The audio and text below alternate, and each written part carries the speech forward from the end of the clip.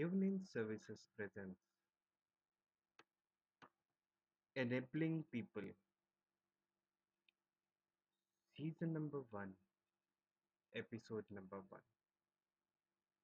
Today, we are going to discuss on life and death. When we were born, we cried and everyone laughed. When we will die, everyone will cry. Right from birth till death, we struggle to understand life, and if we won't, then we are missing a real treasure. So, to reach out to this treasure, it's important to understand life and death. It's our assumption our body is life, but if you observe, your body is the only medium through which soul exists. If there is no soul, then this body is also called a dead body. If a person is disabled, his or her soul is not disabled soul. The soul is always pure, happy, and peaceful. Disability lies within the body and not within the soul. So, even with the disability, he or she is able to live until the presence of soul. Now, you might be wondering, then what is life? Is it body or is it soul? I would leave that to you to figure out what is life because each one of us is unique and you may understand life indifferently than me. Though the essence remains same, each one of us will understand life on basis of our experiences, which of course cannot be the same. For some of us, life may be all about earning, traveling, living happily and peacefully. For some, it may be well-being of a society and nature. For some, it may be living with a purpose, and for some, it may be live as it comes and die one day. Body is like a car's exterior, but soul is an engine. If engine fails, car is of no use. In same manner, body is of no use if a soul leaves the body.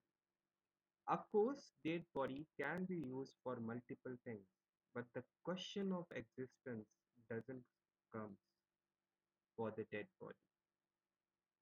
You can care about your body as much as you can, but at the end, that is not under your control.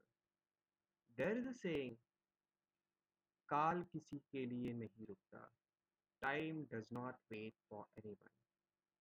So who is Kal? It's death, which is following us every day on each and every step we take. That is always following us.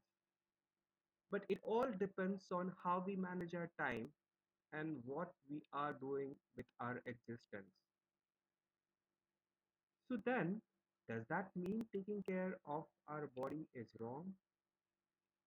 Of course, we have to take care of body till our soul exists. Taking care of our body is one of our responsibility. We are responsible for our physical and mental well-being. No one else is. Last time, if you blame someone who hurt you, who decided whether you got hurt or not? Isn't it you who decided that I got hurt? If you are suffering from high blood pressure, isn't it you who is not exercising and eating a healthy diet? Take a ownership of your life before someone else comes and takes your life from you. That is not optional for anyone. Our body is not immortal. With a life, death also comes, but the people have fear of death. What will happen if I die? And frankly speaking, nothing will happen. People will cry for 12 days. Maybe your closed one will cry for 1 year. and they will continue their life. As mentioned, Kal does not stop for anyone. Kal, it's time.